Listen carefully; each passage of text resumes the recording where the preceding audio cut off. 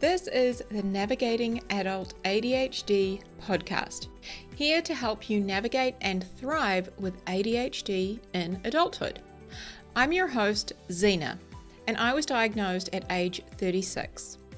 As with many ADHDers, I have a rebellious and nonconformist style, and that means that there will likely be swearing in the coming episode. Please be mindful of any little people. Hello, my friends. Welcome back to the Navigating Adult ADHD podcast. So stoked to be here with you guys today. I can't remember. Of course I can't. I have ADHD. Did I tell you guys the grapefruit story? I don't know, but you're going to hear it again if I didn't. So the other day, my partner and I were going for a walk and we walked past a grapefruit tree. And I was like, oh my gosh, I love grapefruit. I really wish we had a tree, or we could make friends with somebody who did, or, buy them on the side of the road, like one of those fruit stalls. Anyway, we go in the supermarket at the end of our walk. We walk down there and I pick up a couple of grapefruit and I go to the checkout and I scan all the items and then I put the grapefruit on the belt and I'm standing there and I'm just blank. You know what I mean? When you forget the word. I was like, I could not remember the word for grapefruit. So in my head, I'm like orange, lemon, mandarin, come on. And I'm standing there staring at this fucking grapefruit. And it's the self-checkout. And eventually the person who's manning the self-checkout comes out and they say to me, are you okay? And I was like, nope. What is this called? And they pick it up and there's a sticker underneath it that tells you what it's called. I was like, oh, handy tip for next time. And so anyway, they're like, it's a grapefruit. I was like, okay, thanks. So I, pay for my grapefruit and my other items and I leave. I tell my partner and he thinks it's hilarious.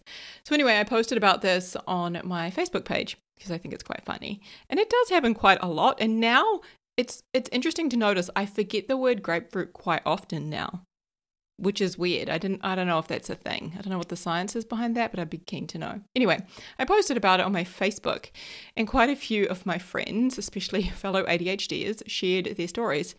And one of them, shout out to Jess, my friend Jess, who lives in Hawaii with her husband, Eric. She said that she went to the store with her husband once to buy some stuff and she forgot the word for underwear. And so she said to him, we need to get some vagina clothes. I love that. I just love that so much.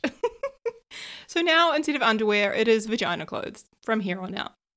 Anyway, there is actually, if you search for it, I can't remember what account it was. I found an account on Instagram and then it came up on my TikTok as well, where an ADHD influencer had asked her listeners, or her followers rather, what they had used in replacement of words when they forgot. And anyway, it was hilarious. I did share that as well over on my Facebook if you follow me there. But that's not what we're here to talk about. I just wanted to share that funny story with you all. So a while back, I was coaching a client who wanted to find someone to share her life with. And she had met someone on a dating app and they were getting along really nicely, chatting back and forward quite a lot, and they were talking about meeting. Now, before they were able to confirm a time and a place to meet, he ghosted her. He went completely silent, nothing, absolutely no response. And as a result, she felt awful. She thought she must have done something wrong, that he didn't like her. She felt really hurt, really rejected. And she just decided he obviously didn't want to meet her. He can't have been attracted to her. He wasn't being genuine. He actually didn't like her. So as a result of that, she just quit dating altogether. Now, this is a story that I can really relate to because I avoided dating for over 10 years. I was terrified at the idea of putting myself out there, going on dates, and, the possibility of getting hurt or being rejected. So I just avoided it for a very long time. And that is RSD, rejection sensitivity dysphoria, at work. When we're so afraid of being criticized or rejected that we avoid certain situations altogether. And what that can mean is that we miss out on opportunities, or we perhaps don't even pursue the goals that we have because of that fear. Now, if you have ever sent a message to someone and noticed that they've read it, on the app, it now tells you, I don't know if I like this or not, but it tells you when somebody's read your message, right? And then say a day later, they still haven't replied.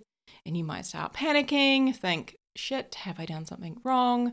Should I maybe have worded that better? Did I forget something? Or maybe you've had feedback in a meeting at work. You've had some feedback that you weren't expecting, and then you started thinking, shit, I've messed up. I should have known better. I've really let the team down. Keeping in line with that example, something that I regularly see at my Toastmasters meeting, which I know I've shared about on a past episode, but it's like where you go to get better at public speaking. So we have roughly 35 people. We come together every Thursday morning, and we're all there to practice speaking. So there's speeches and various different roles. So something I see quite regularly, and actually it occurred yesterday in our meeting, was that somebody was getting feedback about the role that they had, and they made it mean that they were being, in their words, roasted and had done a shit job. Now, what is so interesting here is that they did get positive feedback. So they did get given some good things that they had done really well. And then they got a recommendation, and all that they heard or all that they absorbed, soaked in like a sponge, was that recommendation that they received for how they could improve in a certain area. And they internalized that and then decided that they were being roasted and had done a shit job. Now, I have seen so many people come to our Toastmasters meetings and do this. And it happens very gradually, and it'll be a couple of months in, they do that, and then they just never come back, which sucks. It really sucks because, we all go to Toastmasters to learn and improve, to get better at public speaking and overcome that, fear that many humans have, when it comes to speaking in public. We want to go along to, learn and get skills and eventually feel confident. But when people do that, when they take the feedback and they make it mean something negative and awful and bad about themselves, they quit too soon. So what do all of these examples have in common? One question, or rather, in these examples, one decision that these people have made. And that is, they have made it mean something negative about themselves. So I'm going to further explain this. Back to the dating example. When my client was ghosted, she made that mean that he didn't like her, she wasn't good enough, a lot of really negative things about her. She didn't have what it takes to date, nobody was going to want to be with her, all sorts of things. And when she made it mean that, she felt rejected. She felt awful. And of course, what do you do when you feel that way? Quit dating. So what I want to show you is that what you make it mean is optional. You get to decide. So I actually shared my story with her. So years ago, and this is, I want to say, maybe 15 years ago? I don't know. But probably not that long, maybe 10, I don't know. But years ago, when I was playing with the idea of dating, I wanted to be with someone, but I was still so afraid, and that fear was really driving my actions. But years ago, I was playing with the idea of dating, and what I would do is I would download the dating apps, and then I would match with someone, and you'd have conversation. And it would be really nice, and you'd enjoy, chatting back and forward. And then comes the part where they're like, oh, so let's go for a drink. They want to meet, obviously, that's the whole point of it. But what would happen when they said, let's meet and, start, making plans, is I would get terrified. I was like, that's the bit that tips me over the edge. I can't fucking do that. No. So what I would do in very dramatic fashion is delete the dating app, throw my phone across the room. I actually remember doing this on multiple occasions. So effectively, I was ghosting that person. As soon as they started, raising the conversation of let's meet, should we go for a drink? That was too much for me and I couldn't do it. So I ghosted them. And I shared that with her because I was the one, who kept quitting dating and was ghosting people. And it wasn't because I didn't like them. If anything, it was because I liked them. But the idea of meeting them freaked me out too much. I couldn't do that. That was too scary. What if I got rejected? What if I got hurt? All of that came up. So what I want to show you is that what you make it mean is optional. Okay? She could make it mean that he was too afraid to meet her. He deleted the app because that was too much for him. He just wasn't ready yet. So I asked her to make a list of 5 things that it could mean that felt equally as possible in this situation. And I remember she included it could have been a family emergency or that he met someone else. That's possible. It could also mean he wasn't ready. So notice how her brain had made it mean he didn't like her, he was rejecting her. That's one option, but there's so many other options equally as possible. Let's look at those. Let's explore those. And here's why this is so important, because the meaning we attach to other people's words or actions, that meaning we attach determines how we feel. And then, depending on how we feel, it determines what we do. So when she made it mean he didn't like her, she felt rejected, she then quit dating. But when we were able to begin questioning what she'd made it mean and look at what else it could mean, she started to feel better. And she decided to make it mean he wasn't ready and went back to dating apps. As humans, we are meaning-making machines. We attach meaning to everything. The money in our bank account, the job we have, the amount that we weigh, the things that other people say to us, the weather. We give it all meaning by what we choose to think about it. So my friend, what are you making it mean?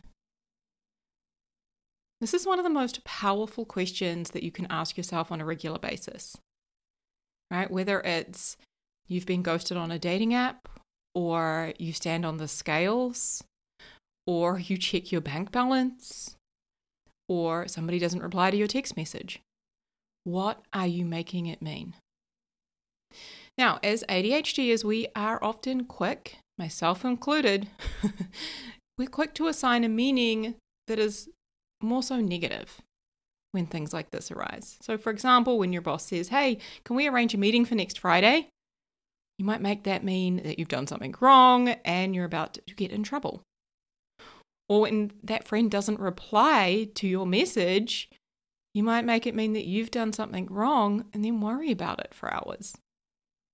So if that's you and if you can relate to that, and it is me, I'm going to share a story with you in a minute, but if that's you as well, then I want to offer an additional layer to this work for you. So in that relationship, if you feel safe to do so, then communicate it. So I will often tell my friends or my partner when I need more information and communicate that I've made this mean something negative. I'm feeling terrible. So here's my example. Just the other day, my partner and I were on a walk and he said to me, hey, this weekend I want us to talk about money.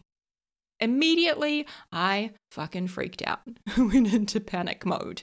I was like, oh my God, did I not pay a bill? Have I not contributed enough this month? Did I do something wrong? Like my brain was racing and my heart rate shot right up.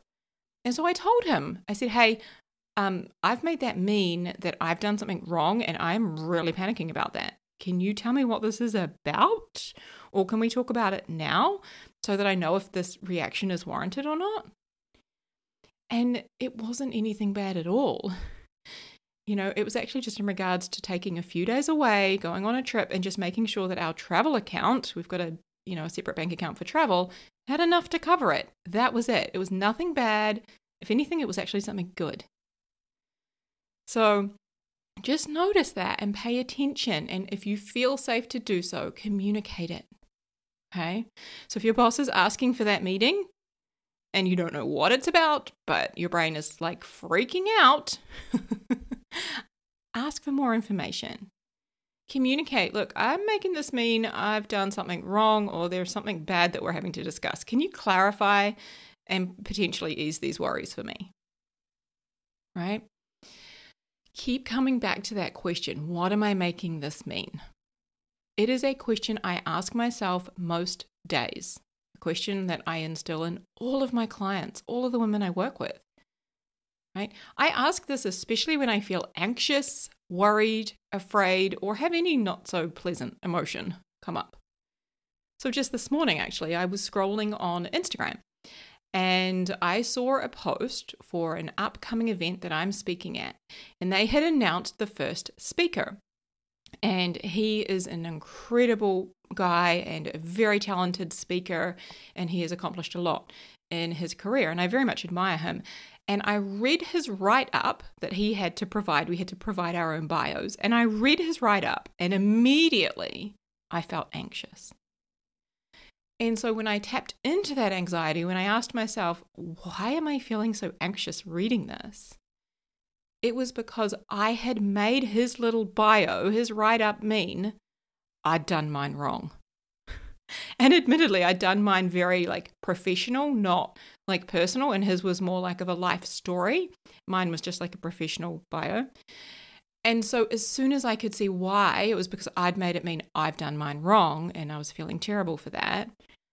Then I could go, okay, mine hasn't been released. I've got time if I would like to change it. And I flicked off an email to the event organizer to say, hey, is it possible to change this? I think I misunderstood the memo, the instructions. And that's fine, problem solved, right? So back to the example of having a friend who's read a message and not replied. I think so many of us can relate to this. What else is possible in that scenario? Now, I am often that person, I'll admit. If you message me and I haven't replied, but you can see I've read it, I promise it is nothing to do with you.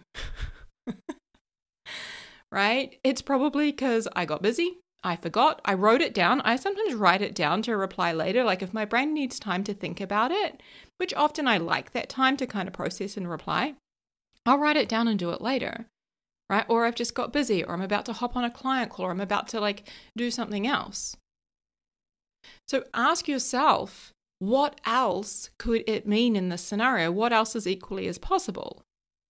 Maybe your friend got busy. Maybe they forgot. Maybe they plan to reply later. Maybe they have a lot going on in their life right now.